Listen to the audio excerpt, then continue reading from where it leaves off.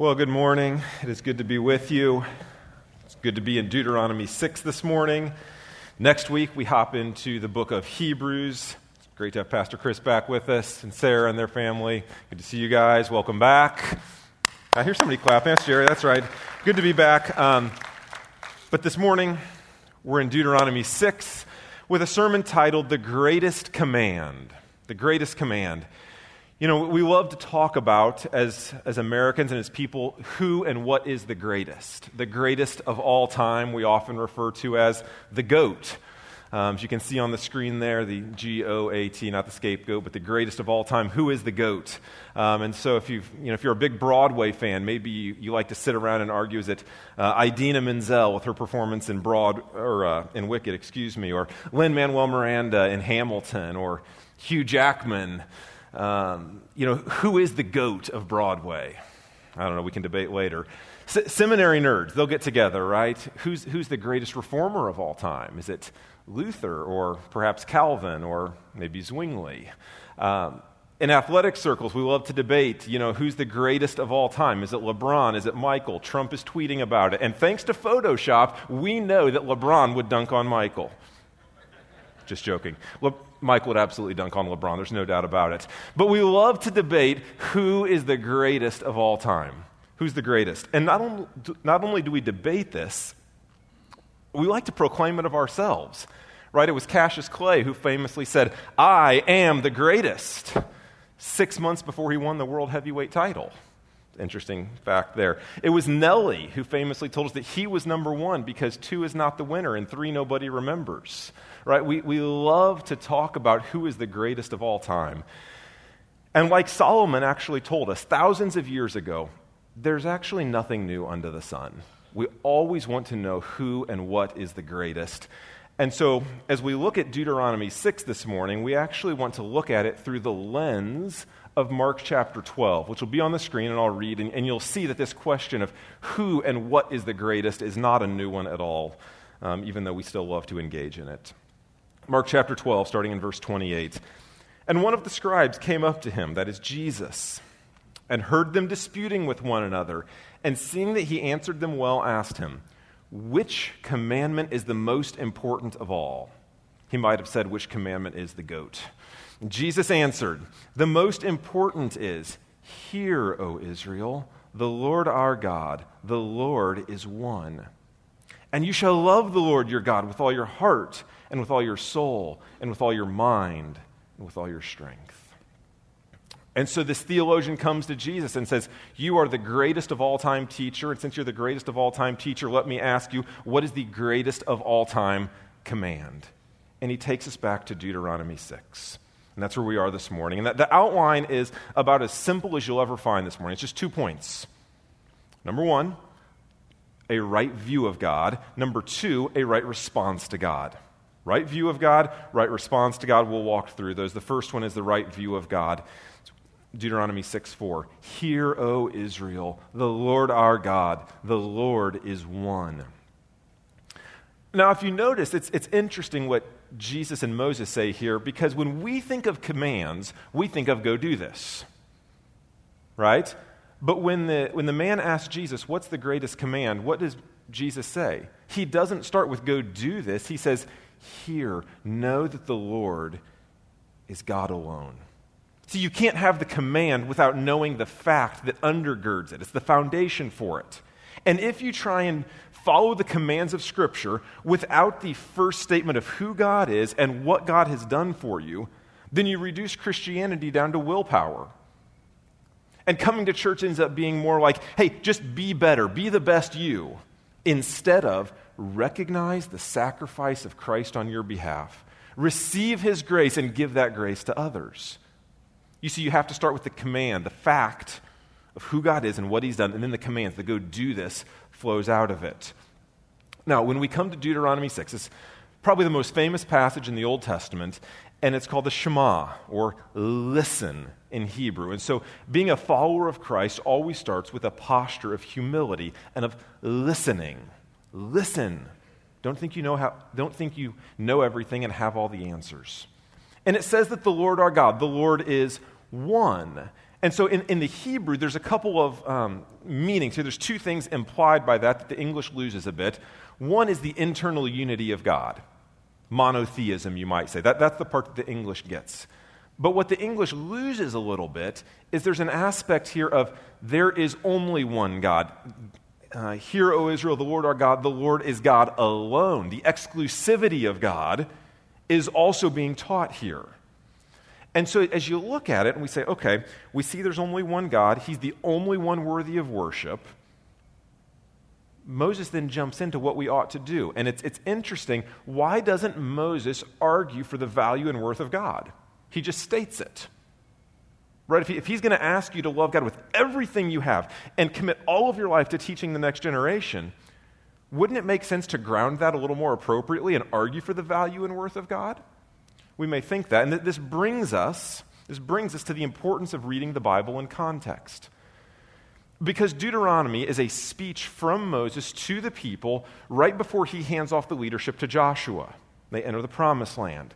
And so when Moses says this, he's actually building on the argument that he's been making through the whole book of Genesis, the whole book of Exodus, the whole book of Leviticus, the whole book of Numbers, and then you come to Deuteronomy 6. And so you can't read Deuteronomy 6 without first seeing it through the lens of Genesis, Exodus, Leviticus, Numbers, right? And this is a passage that we often will go to as a key parenting passage. And while that's there, it's really not at the heart of what Deuteronomy 6 is teaching us. It's not at the heart of it. And so when Moses reminds the people of who God is, what are the stories? What are the battles? What are the victories that are going to be coming to their minds as they recount the last 4 books of the Bible, the history of the Israelite people?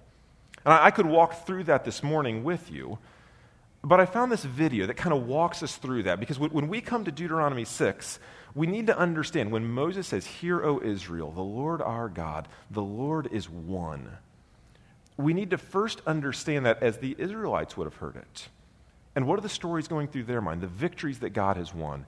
So it's about a 10-minute video that sort of explains and walks through this in a poetic way. And I want you to listen to it from the standpoint of how would the Israelites hear this? What images of God, what victories that God has won are going to be coming to their mind as they hear this core passage in Deuteronomy 6. Let's go ahead and hit the video.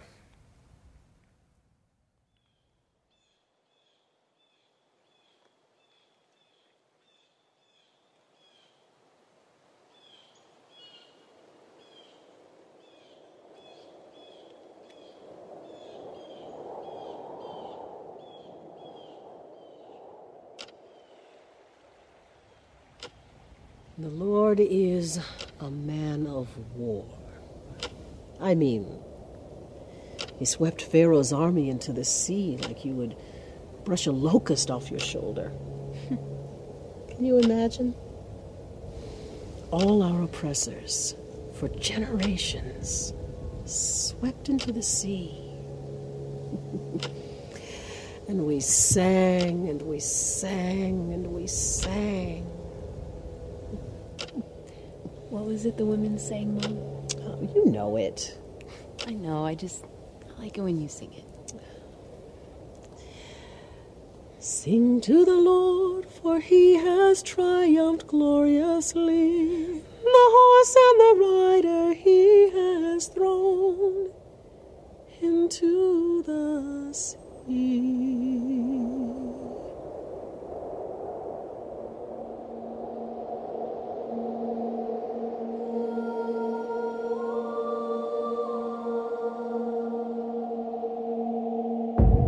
In the beginning, God made the heavens and the earth with words. He'd speak and things would just be. He brought order from the chaos of the sea. No rivals threatened his reign because he made everything. But Moses says that when God made us, he breathed into dust. A careful craftsman replicating royal image to cover every inch of the earth. Our existence meant partnering with God in his mission to cultivate all terrain and flourish like a garden well watered. A fruitful people, friends with their God. But sin slithered in. A serpent spoke seemingly sweet deceit to Eve, and Adam ate from the tree, and from his loins his progeny received a spiritual seed that reeks of death. Moses says we're made in the image of God, but also in the image of that first man. But God promised Eve a seed who would crush that serpent's head. Then, years later, he called our father Abram from his homeland and promised him a home and a seed who would turn into a nation and bless all the families of the earth. So Abraham went from his idolatrous life and land, to a land his offspring, plenteous as stars and sand, would one day possess: Canaan. Moses says God made covenant with Abraham. I will give your offspring this land. I will be God to you and your kin. Abraham believed, and he was counted righteous for that. El Shaddai visited the seedless womb of Abraham's wife, and their sighs turned into laughs. Baby Isaac was born. Jehovah Jireh provided, and from him came two great nations, but just one seed would possess God's promised inheritance. Abraham's grandson, Jacob, that deceiver, met God at a rock, wrestled and got his name changed from deceiver to he who strives with God. Israel, our father, birthed our 12 tribes and his 12 sons, but through one beloved, sold as slave, betrayed, abused through brotherly hate, driven away but by God made great through rejected Joseph's providential pain. Israel was saved. And there in Egypt, Jacob blessed our 12 tribes and reminded them Goshen wasn't their home. God would surely visit them and plant them in the promised land. Yet, severe oppression came next. Ruthless slavery, mortar and brick. Years of affliction was it, long enough for God to forget all that he said to Abraham?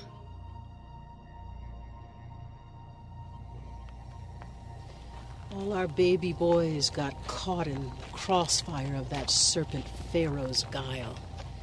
9 months they swam safe in our wombs, then drowned in the mouth of the Nile. My mom's brother, my uncle, slain before he knew a name. Our seeds sapped before budding root and shoot, discarded. We were a threat to them. Oh, how we longed to be drawn from the bitter, bloody waters. We were drowning. Generations of slavery. And counting.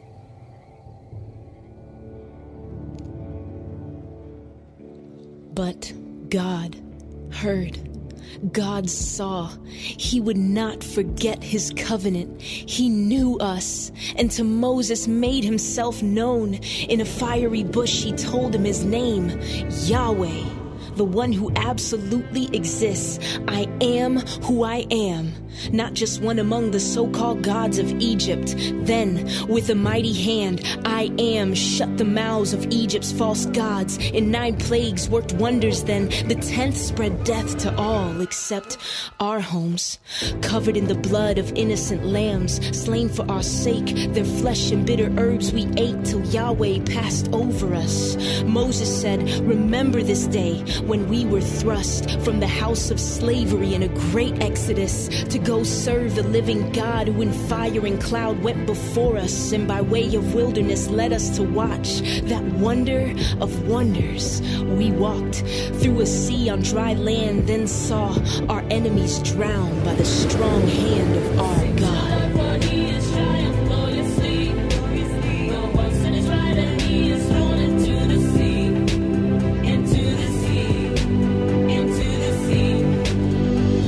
milk and honey, ready for milk and honey. We were promised land ready, get ready, cause here we coming. Buddy led us through the wilderness, 7 weeks of testing, so there we would see his able hand of blessing. Instead we rushed to judge this God Achan, wondering if he was with us or not. Then at Sinai, the mountain of God, Yahweh made covenant with us, said he saved us in love so we'd serve him with trust. So all of Israel said, Amen, we'll do all that God says.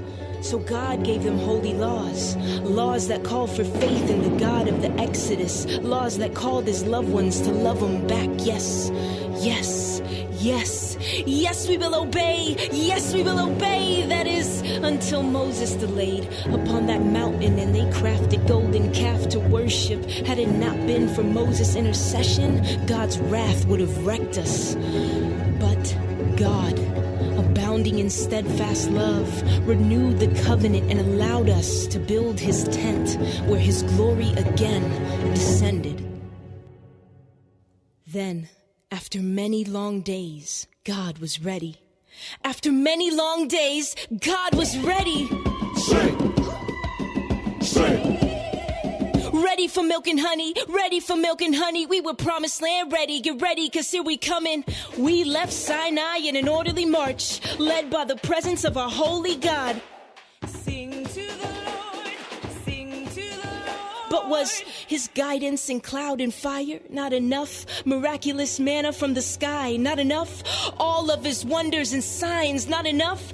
God led us straight up to the edge of Canaan, and all the way there the people kept saying, oh, for meat to eat, this manna's boring. We miss Egypt, look at our misfortune. So God sent spies to scope out the promised land, but all but 2 came back and said, we can't, the men are too big. We can't, we'll never ever win. And the people rebelled and refused to enter in all that God promised to Abraham.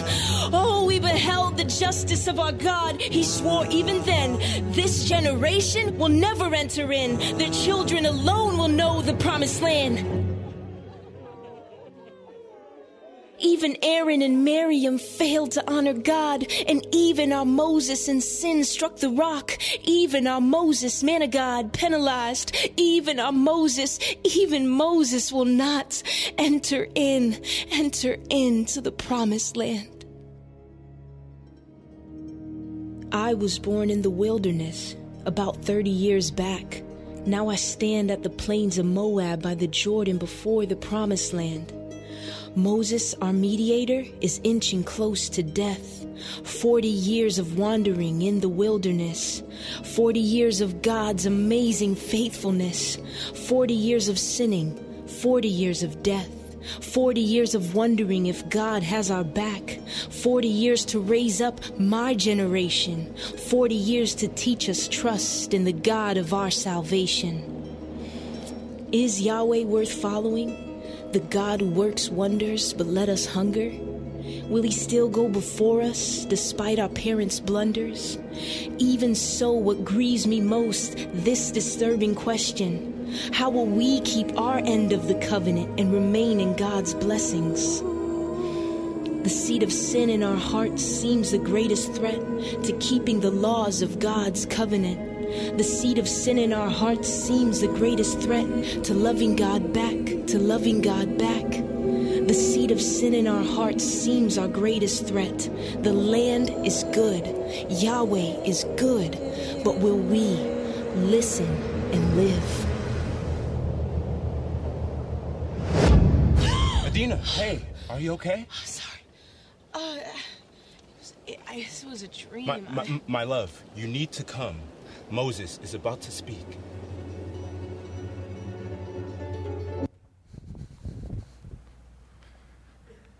And Moses is about to speak. And in Deuteronomy 6, he speaks. And what does he say? Hear, O Israel, the Lord our God, the Lord is one. He's God alone. There are no other gods. This is the God who speaks and creates out of nothing. The God who delivers when all hope seems lost.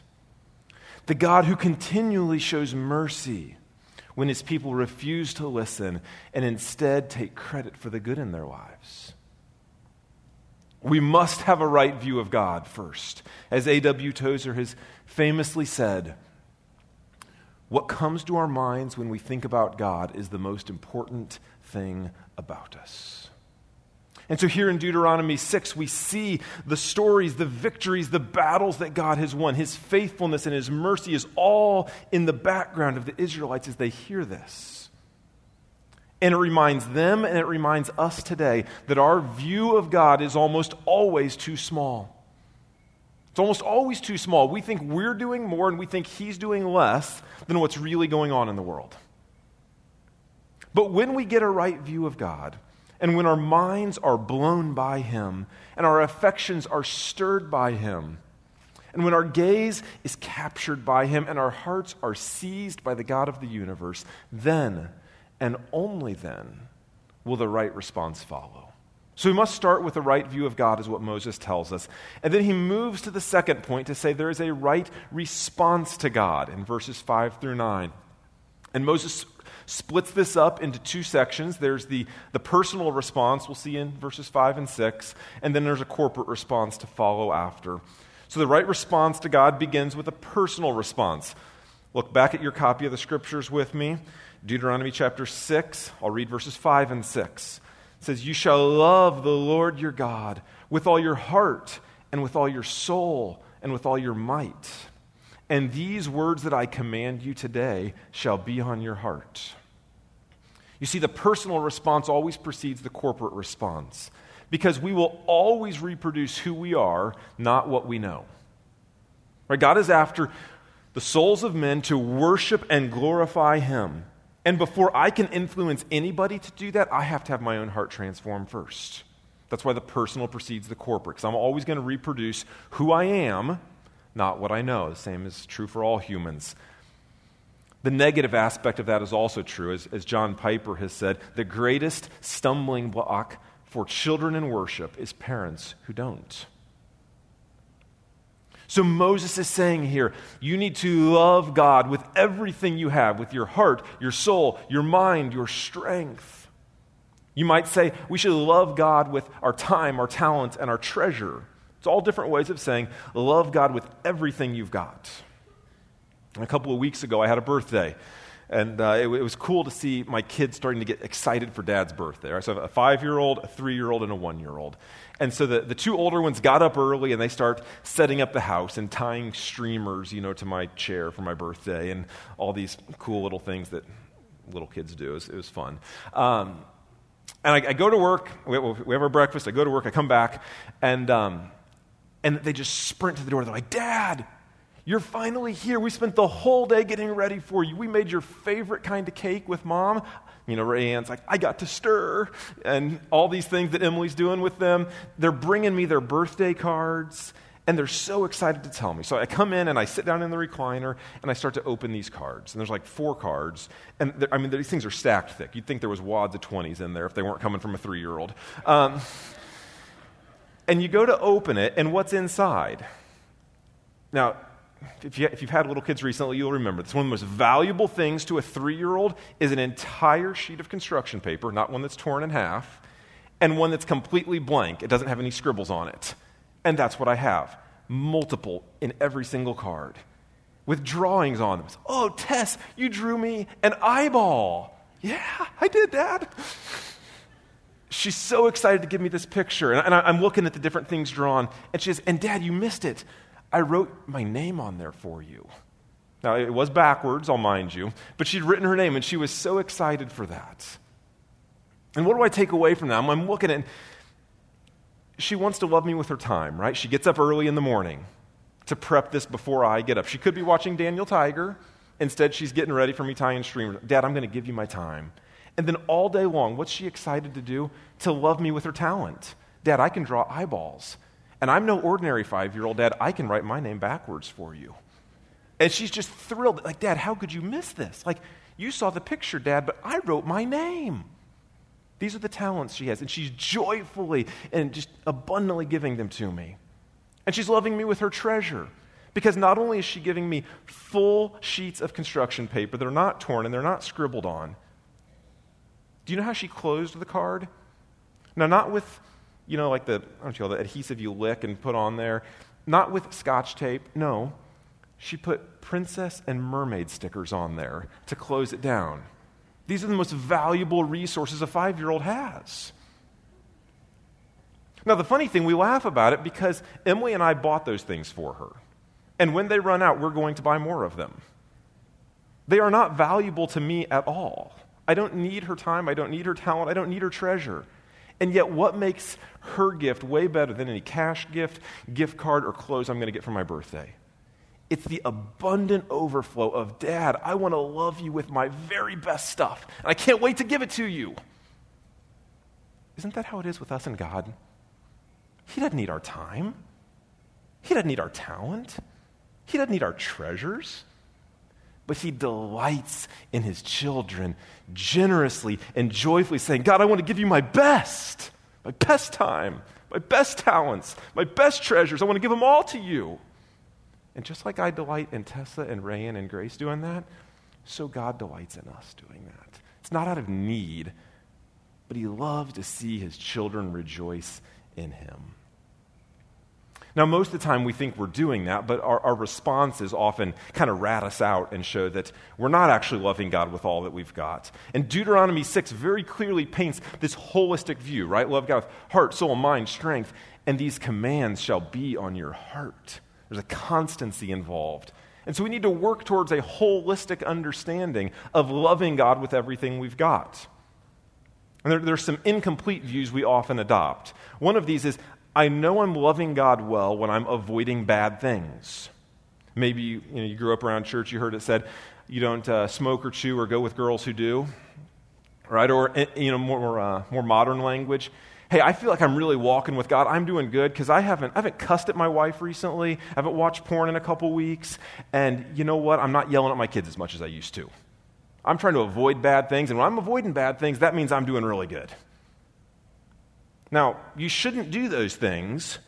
But if your view of the Christian life is I simply avoid bad things, you have a horribly deficient view of what it means to be a Christian. So that's part of it, but it's incomplete. Another incomplete part is that we do good things. So, man, I'm really growing. I'm walking with God. I'm really loving him because I've been faithful coming to church. I even started helping with the coffee carts. Thanks, Greg McKinnon. Good to have those back today. You say, hey, I've been praying a lot recently. I'm faithful to do all these things. Doing good things is also important, but it's an incomplete view. Because we can easily do good things for God as sort of our own selfish and subversive way of getting him to give us what we want. It ends up coming back to me, and I'm doing this because I want the reward, not because I'm actually doing it for God. This is what Jesus talked about in the parable of the 2 lost sons in Luke 15. Maybe you've heard it talked about the parable of the prodigal son. Right, the prodigal goes off, he shames the family name, destroys the inheritance, blows it all on stupid stuff, and that's been well documented. And he comes home, and the older brother has been doing the right thing all along. He's been doing the good things, checking the boxes, taking care of the animals, taking care of the crops.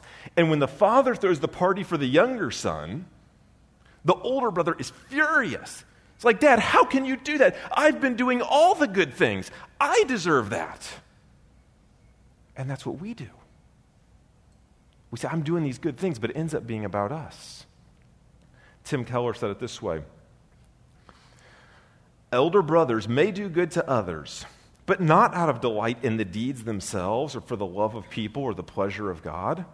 They are not really feeding and clothing the poor. They are feeding and clothing themselves. Elder brothers may be disciplined in observing regular times of prayer, but their prayers are almost wholly taken up with a recitation of needs and petitions, not spontaneous, joyful praise. This reveals that their main goal in prayer is to control their environment rather than to delve into an intimate relationship with a God who loves them. You see, loving God is more holistic than just avoiding bad and doing good.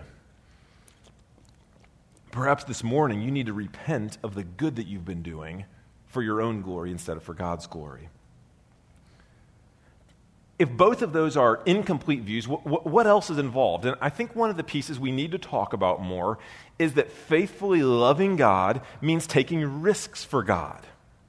This ties in the parable in Matthew 25 about the parable of the talents, right? And so that the master leaves and he entrusts talents to his servants. And the one gets 5 talents. And what does the faithful servant do? He takes a risk, he invests it, and turns 5 into 10.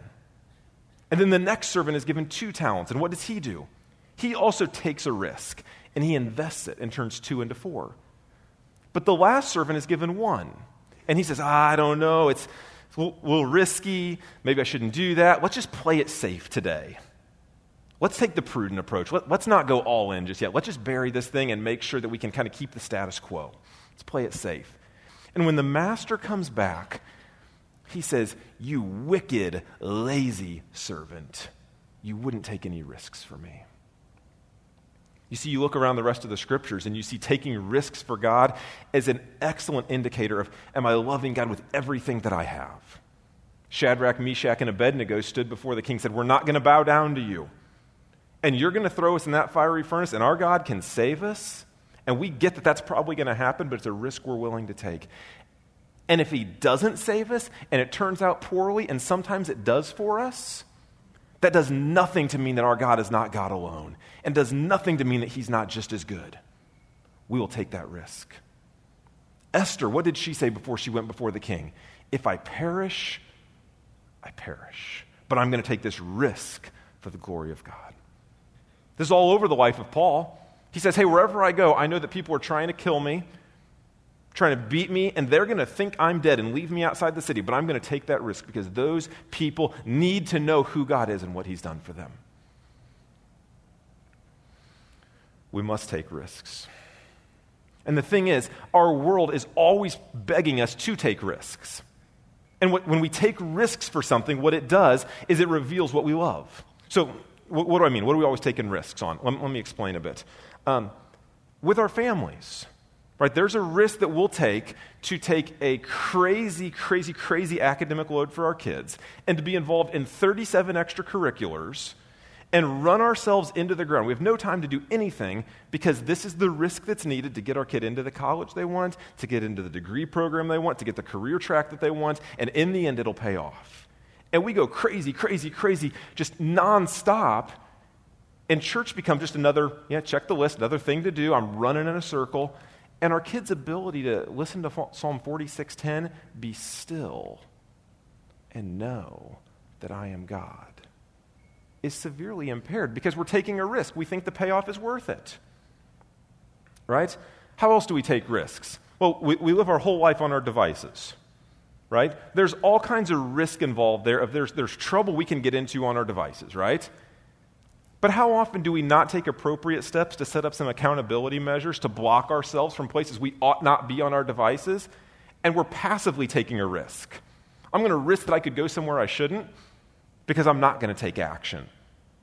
There's risk we're taking all over the place, right? And the risks reveal that which we love. We love our sin. And so if we think we can kind of keep it in a corner and we can manage it, then we're okay with that. And we love our kids and we'll take risks for them. But why are we not taking risks for God? J.D. Greear has said it this way. He says, failure to risk our lives to the fullest potential for the kingdom of God is as wicked as the most egregious violations of the laws of God. Failing to take risks for God reveals that we actually lack love for God. And so what does this look like? What are some good risks for the sake of the gospel that we ought to be taking this week and next week and in the weeks to come? Right? That's kind of the next question. Like, okay, what does this look like? Now, let me just toss a couple out there. Labor Day's coming up, right? Why don't you risk your privacy and instead of inviting somebody from your Sunday school class over for a barbecue, walk across the street and have an awkward potential conversation with your neighbor and invite them into your home and you put your privacy at risk to reach out to them. Maybe you ought to risk your comfort. Ken and Kendra Phillips are leading Good News Bible clubs in Wayne Township elementary schools there. Kids that are desperate for hope, desperate for love, and they're listening to the gospel. And it's a wide open door 15 minutes from us. It's not comfortable. It's not Brownsburg. It's going to look a little different. But why don't you risk your comfort and go join them in that? We just need people to come alongside them. There are other elementary schools that could open the exact same club if we had the people to do it. Maybe that's the risk you're supposed to take and risk that comfort. Maybe you're supposed to risk your finances. You're clinging to that with a white knuckles. I can't give every week, every other week, every paycheck. And God's saying, take a risk. I will take care of you. I am good. I own it all. You will be okay without your mermaid stickers. Whatever it is, God loves generous, joyful giving of our time, our talent, and our treasure. And we end up failing to take risks for one of two reasons. Either one, we're risk averse and we don't trust God. That's what it tends to be with our finances. Or we value other things above Him, and we'd rather take risks for the things that we love more, namely ourselves. You see, Moses commanded Deuteronomy 6 to love God with all of our being means that we have to embrace grace. Why do we have to embrace grace in this? Because when we say love God with every aspect of you, I guarantee you, you won't love God with every single aspect of you for every single second for the rest of your life. So we're certainly going to break God's law and disobey this command. And as we must constantly strain towards personal holiness and loving God more, this also forces us to trust in Jesus and the perfect life that He lived rather than the pretty good life that we ascribe to ourselves, however we define pretty good. Do you see how that works? We're not going to be able to perfectly measure up. That's the whole point. And so it forces you back to saying, I'm going to embrace grace, that Jesus loved me. And His righteousness is on my account, not my own righteousness on my account. That's the personal response, verses 5 through 6. The second part of the right response to God is a corporate response. Look back at the scriptures with me. Deuteronomy 6, verses 7 through 9. You shall teach them diligently to your children, and shall talk of them when you sit in your house, and when you walk by the way, and when you lie down, and when you rise. You shall bind them as a sign on your hand, and they shall be as frontlets between your eyes. You shall write them on the doorposts of your house and on your gates. See, there's this emphasis on continual integration into daily life. Continual integration. He says to do it diligently and meticulously and work hard at this. He uses the language of when you sit and when you walk and when you rise and when you lay down. Write it on the doorpost and put it everywhere. This should be every aspect of your life. Continual integration. And so it brings us to that age-old conversation of, hey, should I be looking for family devotions, carve out a time, or, hey, should I just try and grab some teachable moments here? Right? What do we do? What should I be doing, Pastor Justin? You should do both.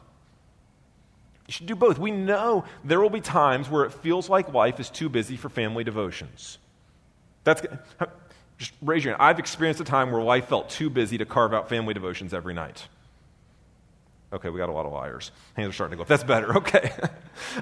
We felt that, right? And God knew that you would say that. Isn't that a beautiful thing? Like, that's not a surprise to Him that your life feels crazy.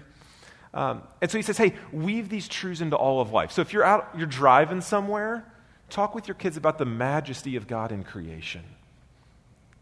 When you feel exhausted and you're like, oh my gosh, I just cannot keep up. Or your kids feel exhausted. This huge test, they're staying up late, they're stressing out. Why don't you talk about the wisdom of God in telling us to rest? Because if we didn't, we'd run ourselves into the ground. What a teachable moment to grab right there. Maybe on the way home, you just use simple debrief questions, right? You know, how's your day go? Even my 5-year-old has got that down. Last year, she told me, she said, about the same as the rest.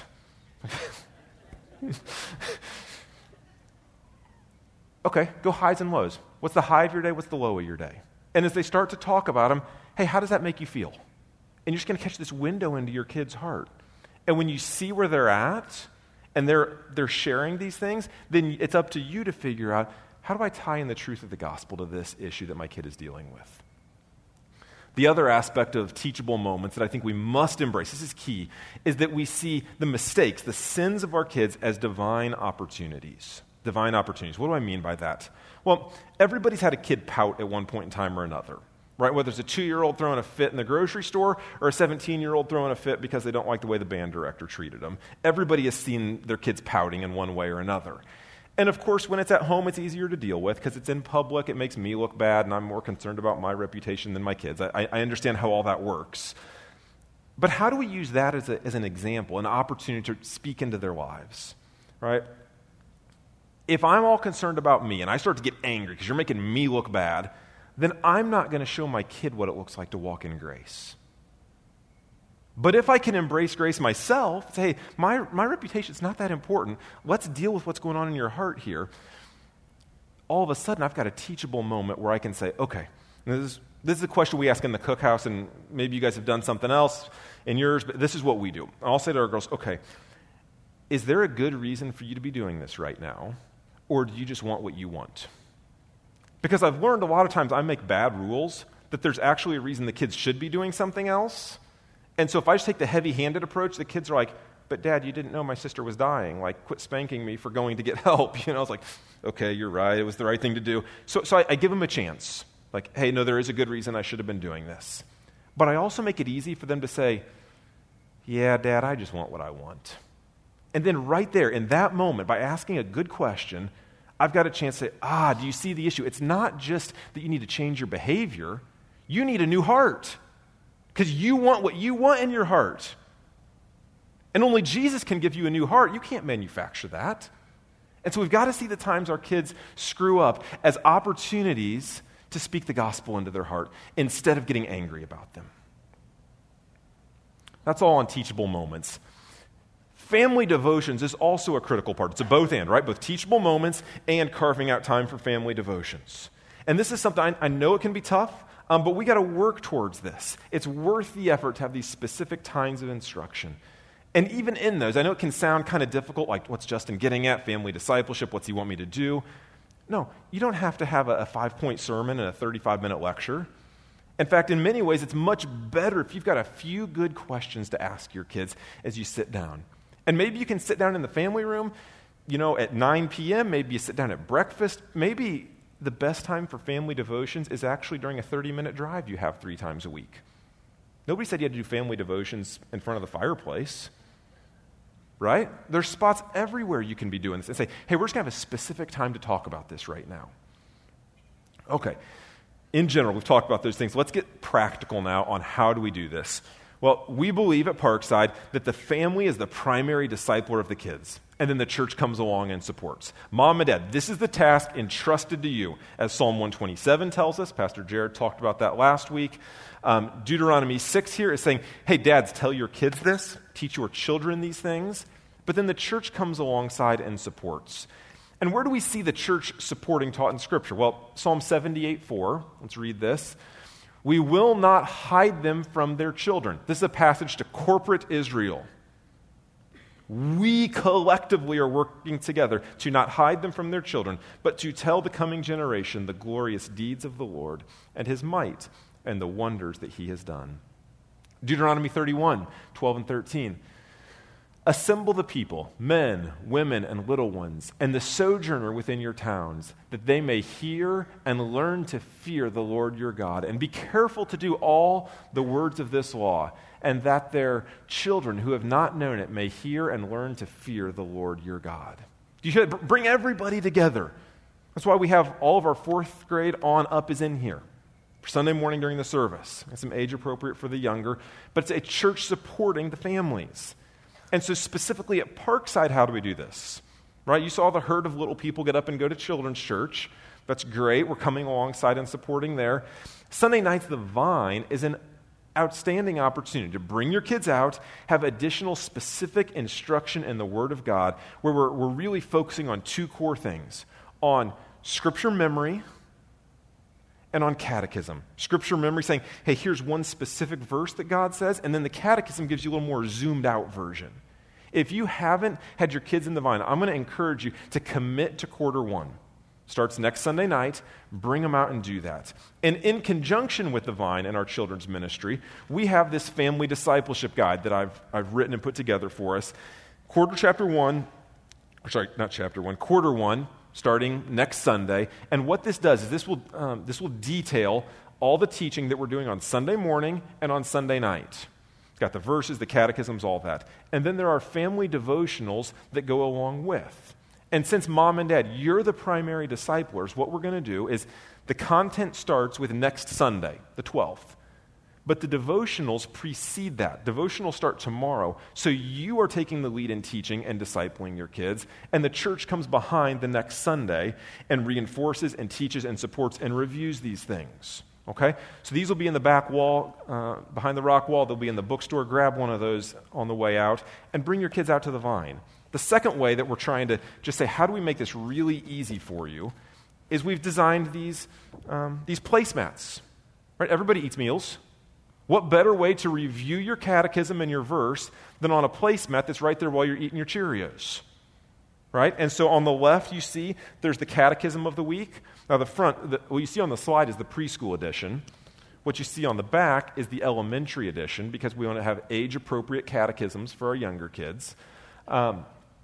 And then the verse, you just write the verse of the week in dry erase marker, and then you can erase it and write it again, write, erase, and keep going on forever like that.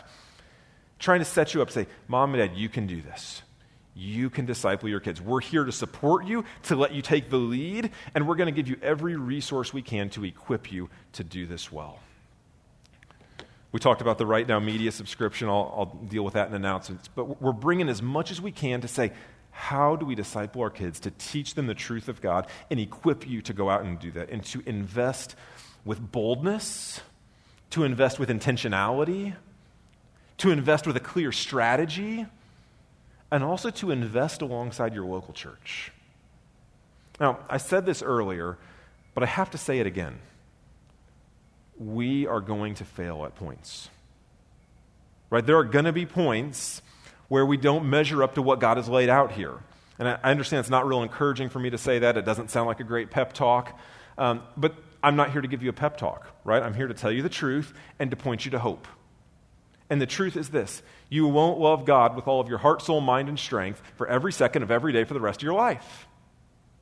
The truth is, there will be times when you sit in your house, when you walk by the way, when you lie down, when you rise up, that you don't diligently teach the truth of God to your kids.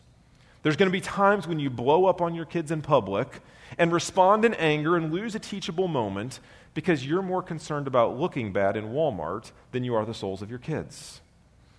And when that happens, I know that Satan is going to launch those vicious attacks late at night when everybody else is asleep and tell you that God's ashamed of you and you're a terrible parent and you should be ashamed of yourself. And in that moment, what are you going to say? Will you fight to tell yourself and Satan and God that you're actually pretty decent deep down and the reporting isn't, you're not as bad as the report said? Or will you fight to tell yourself and Satan and God that you did royally screw up? But praise God, you aren't clinging to your own goodness. You're clinging to the perfection of Jesus Christ, who was completely perfect and never sinned and always loved God with the entirety of his heart, soul, and strength. And when you preach the righteousness of Christ on your account, here's what happens. You are forced to accept his grace, his unmerited favor, instead of proclaiming that you've earned his favor, like the older brother in Luke 15.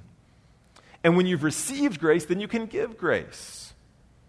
You're going to start to change from the inside out when you face your failures and embrace the gift of God, the grace of God, in the righteousness of Christ, instead of arguing for your own righteousness. When you've received grace, you then parent with grace. Your image as a perfect parent isn't so important. You can be okay with your kids messing up, because you know their disobedience is a divine gift that you can use to do some soul work. But it all starts with the question of which righteousness are you embracing? Embrace your own, and you are doomed to constant self-doubt and anxiety. Embrace the righteousness of Jesus Christ, transferred to your account, and live in the land of grace, both as a follower of Jesus and as his commissioned ambassador to disciple his kids who are entrusted to you. As we go to communion here, I want you to think about this grace. Whose righteousness am I embracing? Am I telling myself I'm pretty good? Or am I clinging to the righteousness of Christ? If you've placed your faith in Jesus, you're welcome to take communion, whether you're a member here or not. There'll be people at the tables to pray for you, pray with you, you can talk to. This morning, embrace the righteousness of Christ, which will give you a right view of God and will lead to a right response to God. Let me pray. Jesus, we love you. We want to have a right view of you. We want to respond in the right way to you. But we struggle to embrace your grace. Lord, we ask that you would guide our hearts and our minds. Help us to cling to your righteousness and not to our own. We pray these things in Jesus' name. Amen.